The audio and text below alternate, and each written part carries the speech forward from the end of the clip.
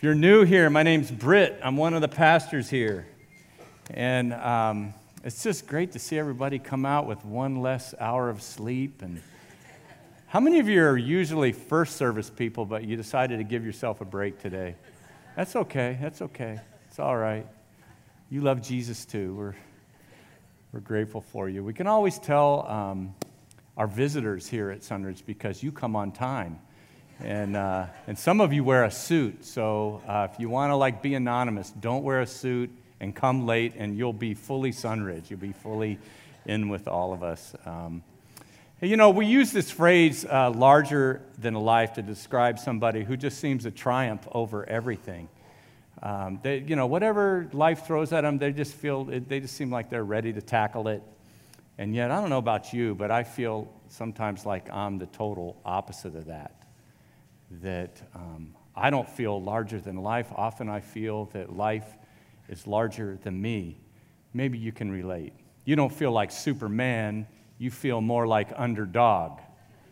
And now I'm going to go back in history a little bit because some of you have no idea who that is up on the screen.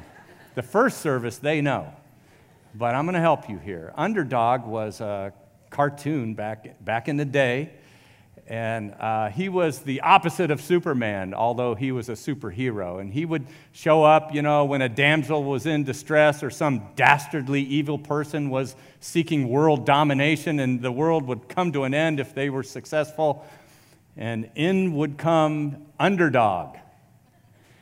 And he would say, "Never fear, Underdog is here. Thank you, my people."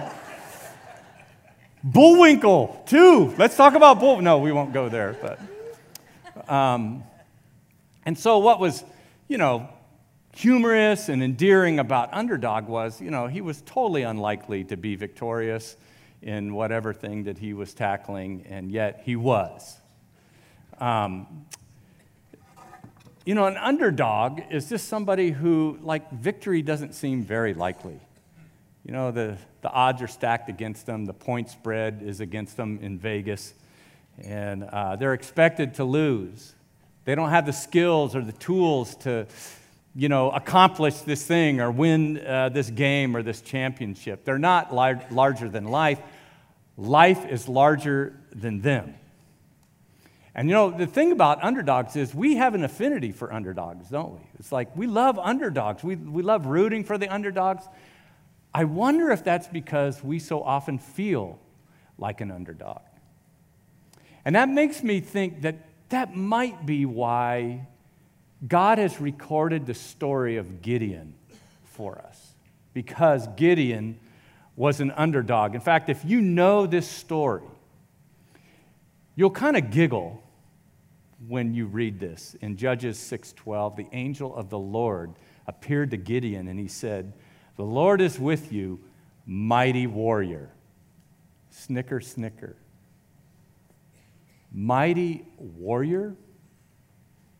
What we'll see over the next 5 weeks in this series about Gideon, when life is bigger than you, is that the chasm between what was in front of Gideon and his skills and capacities, that chasm was really wide.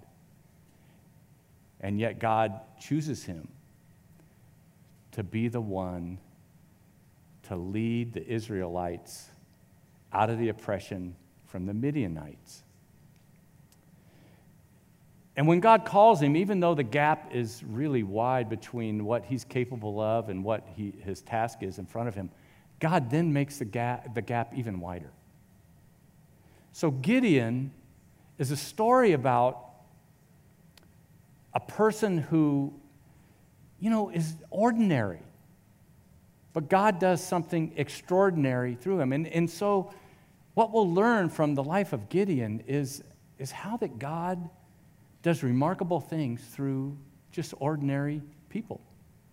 And my hope for you through this next 5 weeks that this series will speak to you, especially if you're an underdog, that through, what we learned from the life of Gideon, that you will have more confidence in God. And because you have that confidence, you'll be able to face some of the things that seem so daunting in front of you.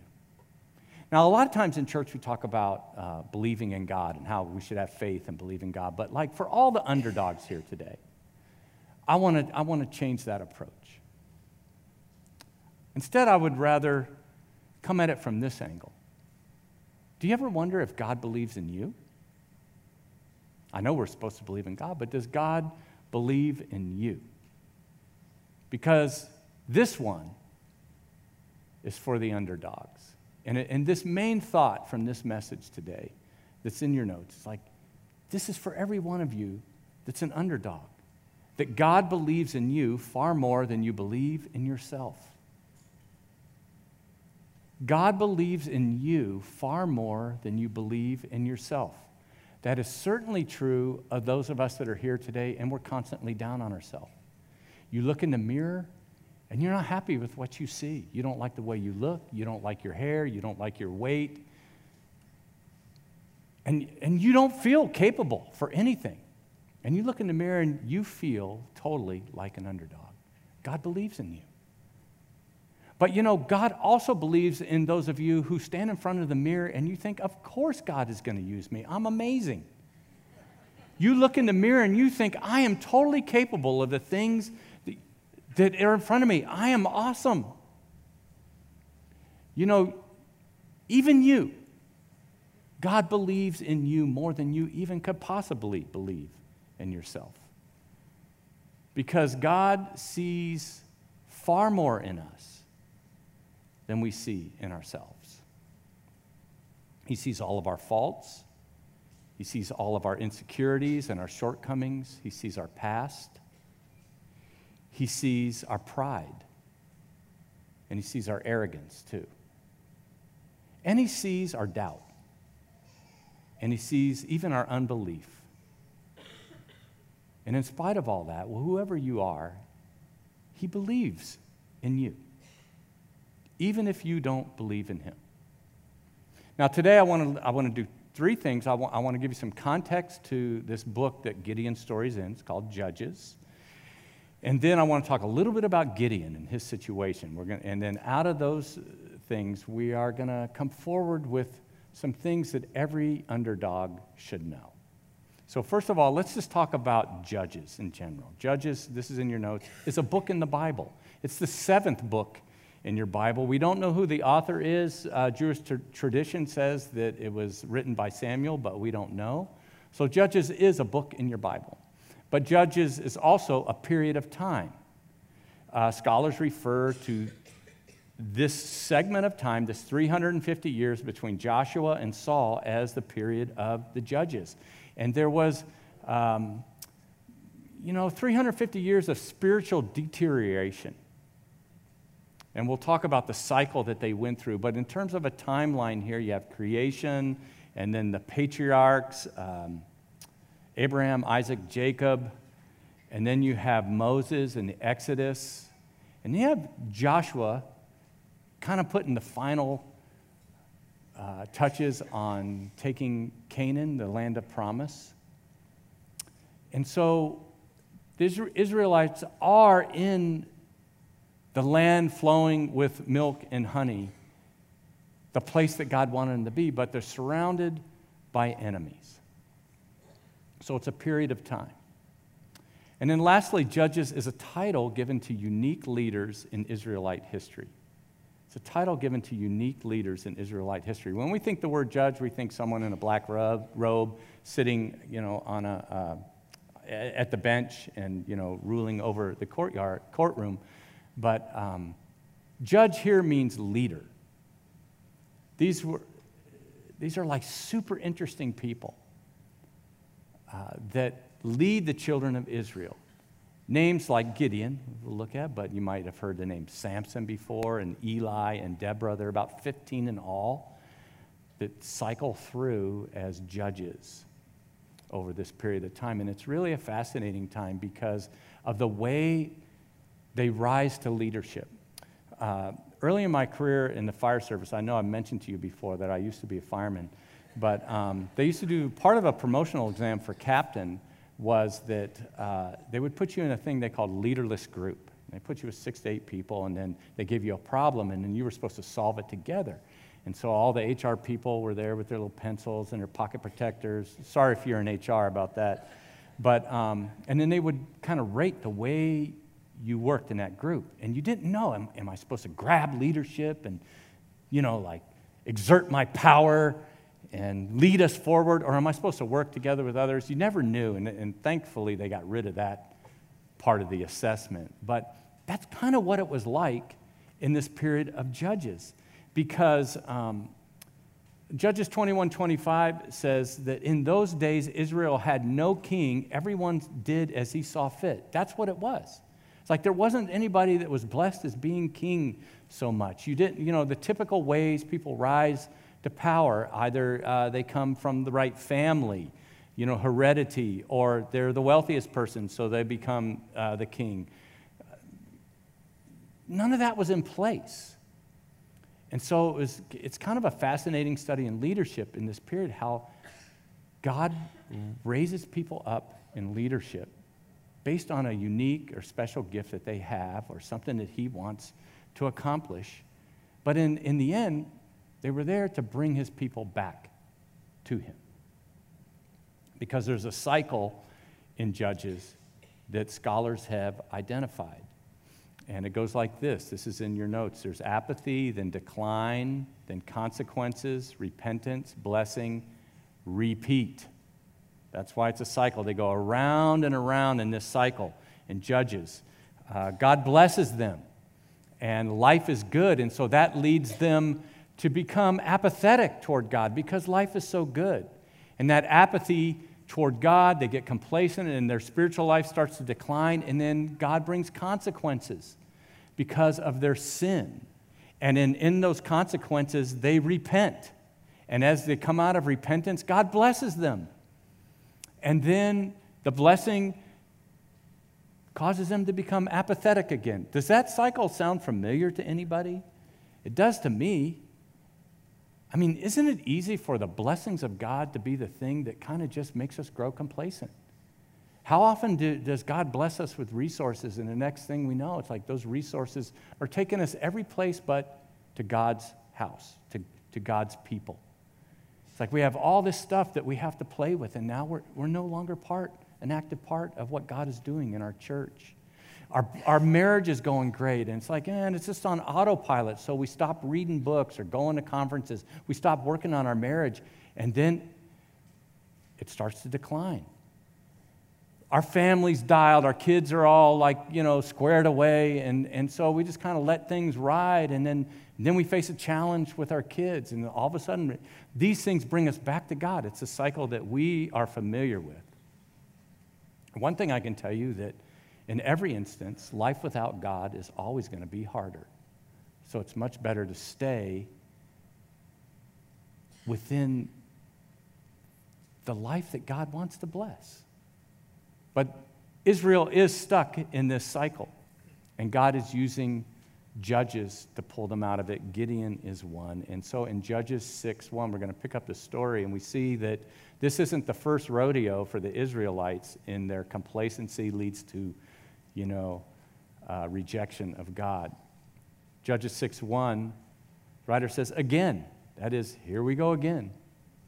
Again, the Israelites did evil in the eyes of the Lord, and they did that because they had grown complacent from God's blessing. And for 7 years, he gave them into the hands of the Midianites because the power of Midian was so oppressive. The Israelites prepared shelters for themselves in mountain clefts, caves, and strongholds. And whenever the Israelites planted their crops, the Midianites, Amalekites, and other eastern peoples invaded the country. So here's what was happening. These marauding other nations that are just east of them, the Midianites and others, they didn't really want to take over the Israelites. They just wanted their stuff. So they would let them thrive for a while. And so their crops would come in, their livestock would produce, and they'd be kind of getting ahead. And then in would swoop the Midianites and take everything. They're much more powerful than them. And, so they could never get up. They could never move forward. It was 2 steps forward, 3 steps back constantly for them. It's what a modern day version of that is like someone who lives right on the edge of poverty. And, it's like one little thing just sets them way back. That's what was happening. And so the Israelites could never thrive under this situation. And so that kind of fear that I'm going to lose what I have, and like at any moment, people could swoop in and take what I've worked so hard to accumulate. They just lived under that constantly. And so in verse 6, it says that Midian so impoverished the Israelites that they cried out to the Lord for help. They repented. And so God, which by the way, if you're in that cycle, it's much easier to just repent and cry out to the Lord and say, God, I just can't do it. And when you do that, you start yourself back on a cycle toward the fullness of what God has for you. Now, on this day, Gideon is just another one of those Israelites slogging out an ordinary life of fear. And in verse 11, the angel of the Lord comes and sits down under the oak in Ophrah that belonged to Joash the Abiezrite, where his son Gideon was threshing wheat in a winepress to keep it from the Midianites.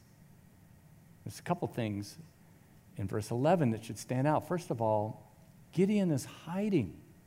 Typically, you thresh your grain out in the open where the breeze can blow away the chaff, but Gideon is hiding in a winepress. He's down almost underground.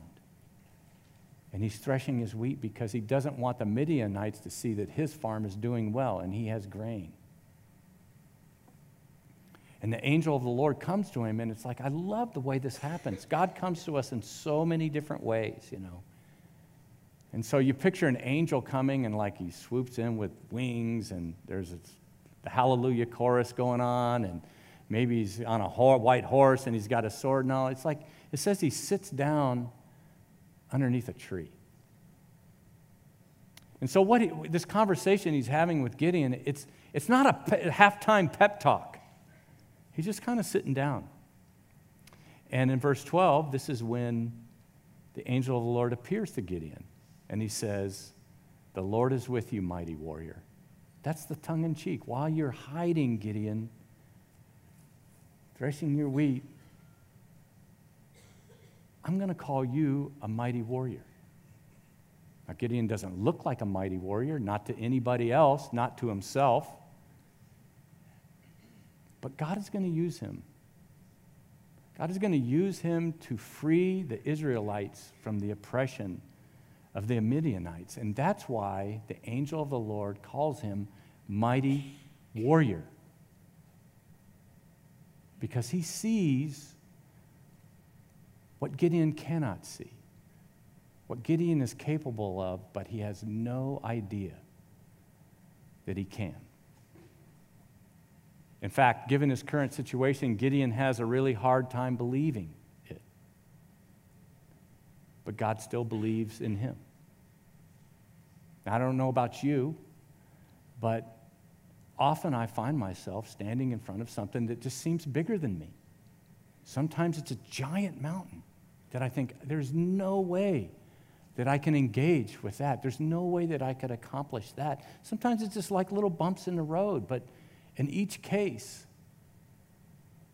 I feel like it's bigger than me. I feel like an underdog.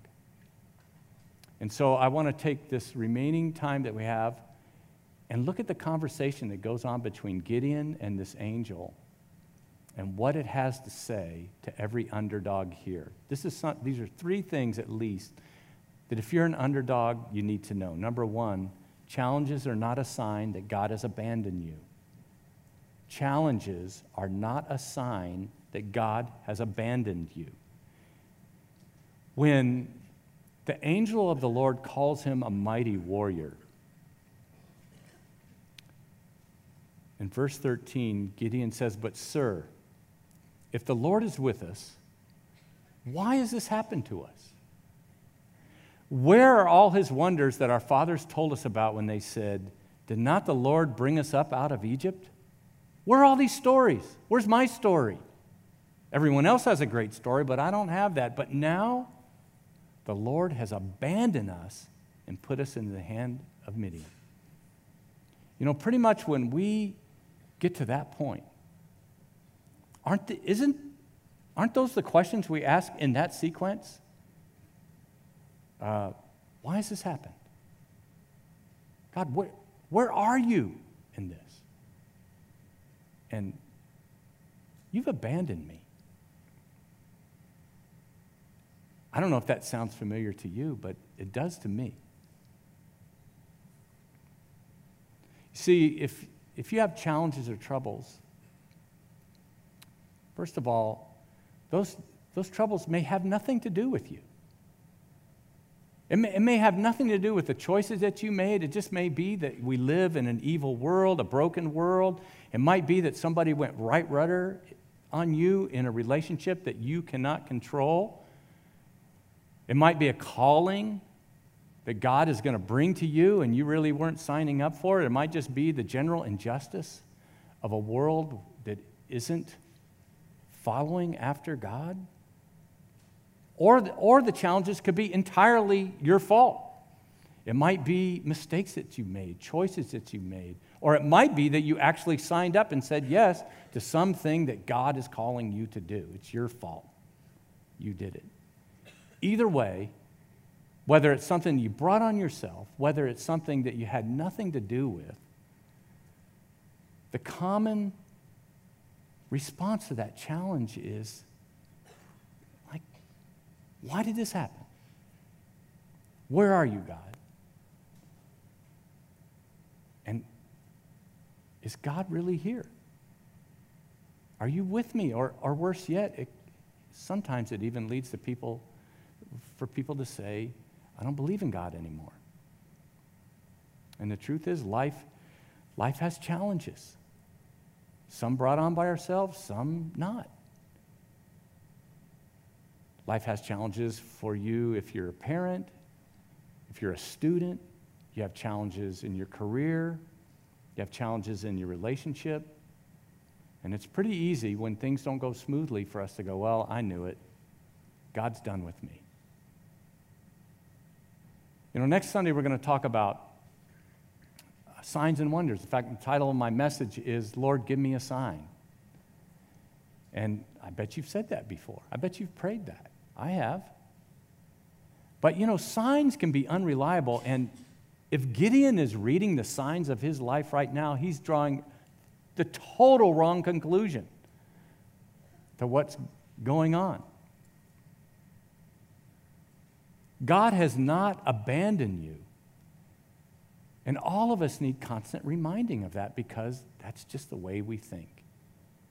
If you read through your Bible and you pay close attention to anybody that God used, anybody that God had something for them to do, anybody that just like lived a life of faith, they faced challenges. And it didn't matter how great they turned out to be, they always needed that reassurance that God believes in them and that they are not abandoned. Joshua, the one who brought the Israelites into the land that God had promised in Joshua 1:5, he needed reminding. God says to him, as I was with Moses, so I will be with you. I will never leave you nor forsake you. Even if it's our sin that makes us feel abandoned, I want to say to you, that God's answer to your sin is not abandonment, it's the gospel. God sent his Son to die for our sins. That's his answer to all of the poor choices that you've made. God leans toward people who have sinned. Jesus was called a friend of sinners. God doesn't run away from us.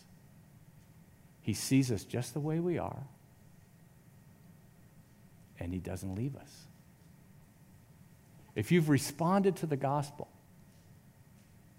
if you've said yes to faith, and by the way, if you're considering that, you should just stop and think. It's like, I don't know what your preconceived notions are about what it means to be a Christian, but a Christian is just somebody who has acknowledged that they're broken and has received the free gift that Jesus has given us, his life on the cross.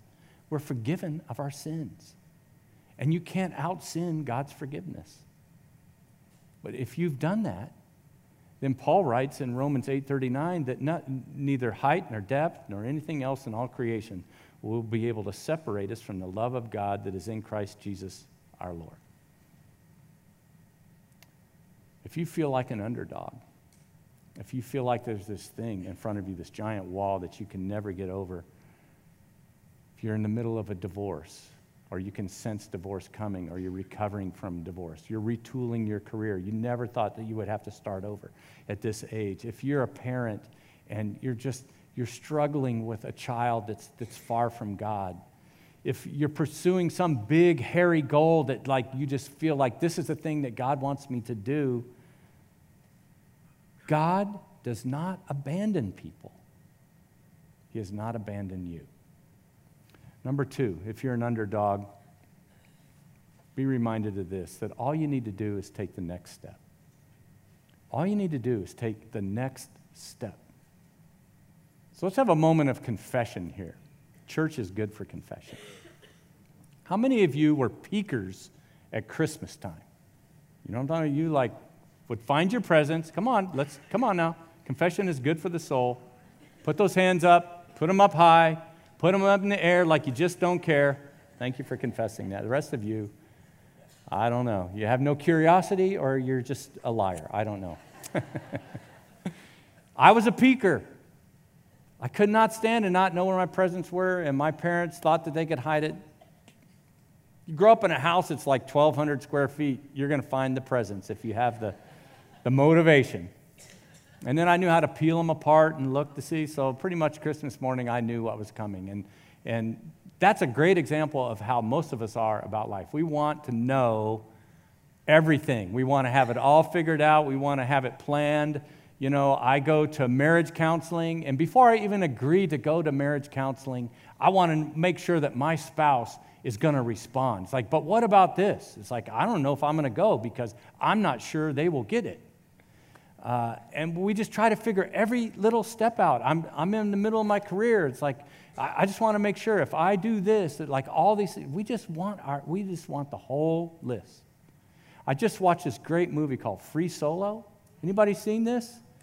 Yeah, so if you haven't seen it, it's a recommendation from Britt. You're going to love it. It's going to make your palms sweat as you watch it because it's a documentary of Alex Honnold, who was the only person so far to free climb El Capitan in Yosemite Valley. It's 3,200 feet of sheer granite, and he climbs it without a rope. But what you watch is Honnold worked on this for years with a rope. You couldn't even hang me 30 feet on a rope. I wouldn't do it. These people are amazing, but he was so meticulous. By the time he climbed it, he knew every path he was going to take. And in fact, he kept every little move in a book. He wrote every step down. It was down to like thumb switch to the left, finger pull. I mean, like he's holding on to little grains of sand, or grains of granite, I guess. Just crazy stuff. He knew everything he was going to do. And I don't want to spoil it. You got to watch it. What happens? But sometimes I want my life to be like that. I just want the list, have it all figured out. But, climbing El Cap is a repeatable thing. Life isn't like that. We don't get every little step by step. And so here's what the angel of the Lord said to Gideon. The Lord turned to him and said, "Go in the strength you have and save Israel out of Midian's hand. Am I not sending you?" He says, go in the strength you have now. He didn't give him any details. Sometimes I think when we have this thing in front of us that scares us, there's a time to wait. And there's a time to seek God. But there's also a time to stop waiting around for what God is going to do for you and to start asking what God is going to do through you. Look at how often Jesus said, go. He said, you have a problem with your brother? Go and be reconciled. A Roman soldier comes to you and unjustly says, if that Roman soldier asks you to go a mile, go with them too. You're my disciples. I'm going to leave. I'm going to empower you with the Holy Spirit, and I want you to go into the world and preach the gospel. You have a son who's ill, and you come to me. I want you to go, and it will be done. And in each one of those instances, as Jesus says go, he doesn't give any details. You just have to take the next step. You have to trust in him, like he said in John 14:1.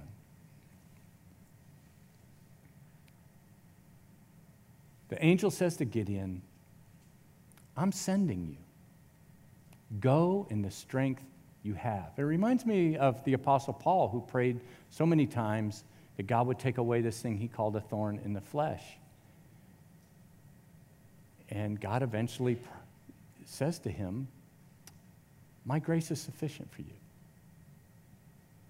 Isn't that another way of saying go in what you have right now? Go in the strength that you have. I don't know if you've ever felt like God was sending you. I'm confident that you felt that the thing in front of you is larger than you. Go in the strength that you have. You just got a prognosis, and now they're lining out the next steps for you. Go in the strength that you have. You got that promotion at work, and it feels like, oh man, I don't know if I'm ready for this next step. Go in the strength you have. You got a conversation that's going to be uncomfortable coming, and you've been avoiding it, but it needs to happen. Go in the strength that you have. You're getting ready for the LA Marathon. It's getting serious now, isn't it? Yes, it is. And you at mile 18, you don't think you're going to make mile 19? Go home and take a hot bath. No. Go in the strength you have. God's been prompting your heart to become a first-time giver here at Sunridge. And you love this church, you love being ministered to here, you've heard messages about giving and being generous, and you think, there's no way I can do that. I can't give 10%. Well, start somewhere. Go. Go in the strength you have. Your marriage is falling apart and you think, like it's not even worth it. You don't think you can take the next step.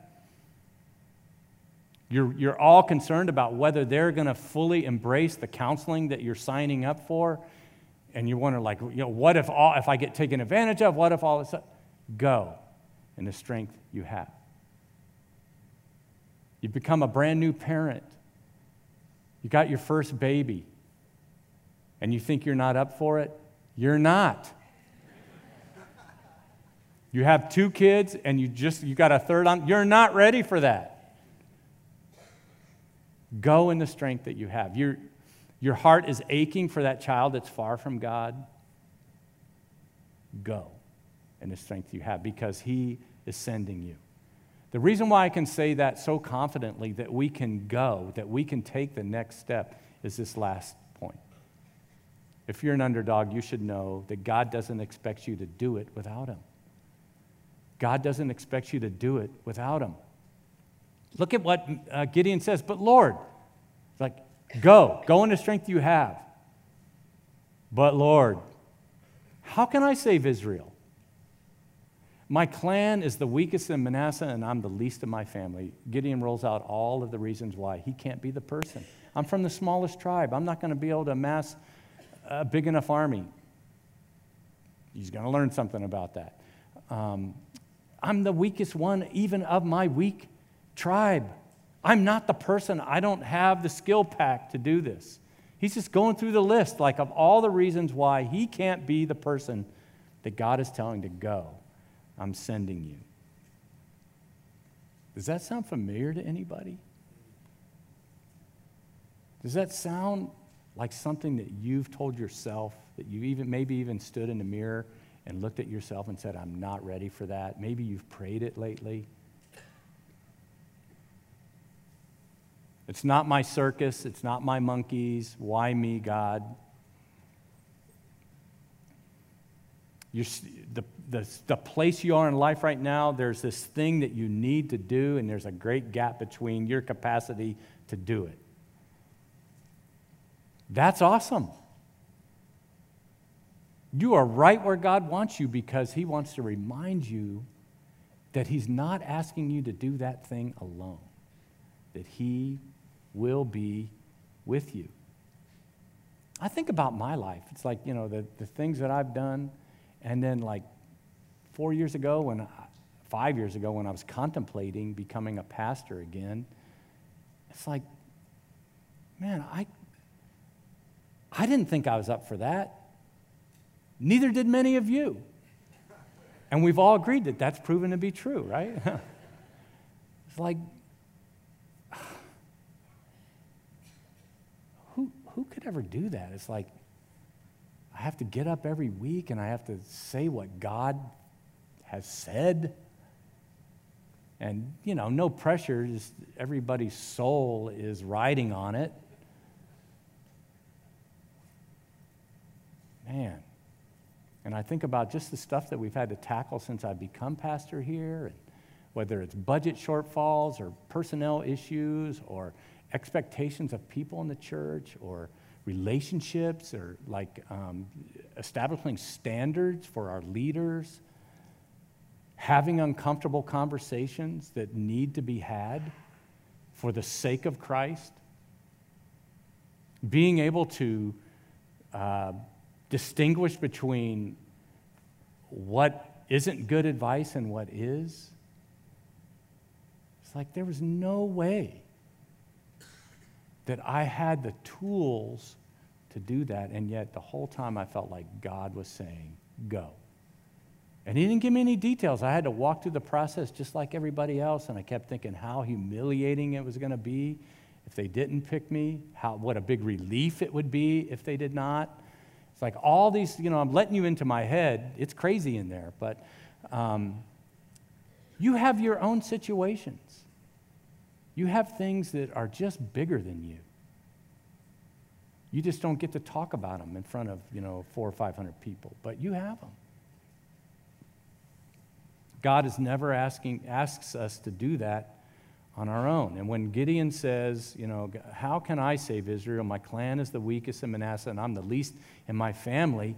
God says, oh yeah, I forgot about that. No. His answer in verse 16 is, I will be with you. And you will strike down all the Midianites together. If any of us could have a common prayer every morning, the first time our eyes pop open, it would be just this reminder that God is with us. Jesus said to His disciples, I'm with you to the end of the world. Has the world ended yet? If it has, I didn't get the memo. And if it hasn't ended yet, and my life hasn't ended yet, then unless Jesus didn't tell the truth, God is with me. He is with me, and He's sending me. Let me ask you something. If you could choose for the rest of your life to choose perfect tranquility and peacefulness and no challenges or the presence of God, a constant sense of the presence of God, which would you choose? I'd choose tranquility and peace too, but actually that's not the answer, okay? Because you don't get that life. It's a trick question. Nobody gets that life. But as Christians, we do have the presence of God. You see, it's not how big the challenge is in front of us. It's how big our God is. That's why Paul writes in 1 Thessalonians 5:24, if he calls you to it, that is God, he will be faithful in giving you what you need to do it. God does not call us to do something in which he will not be with us in every step of the way, and in which he will not equip us. He's going to be with us, and he will equip us. Underdogs become big dogs when God is with them. So, you got a big thing out in front of you that you think you can't overcome, or you got a little thing that's going to be like a little hiccup this week. God has not abandoned you in that challenge. And all he asks you to do is take the next step to go in the strength that you have, and you can do that because he will be with you. Let's pray.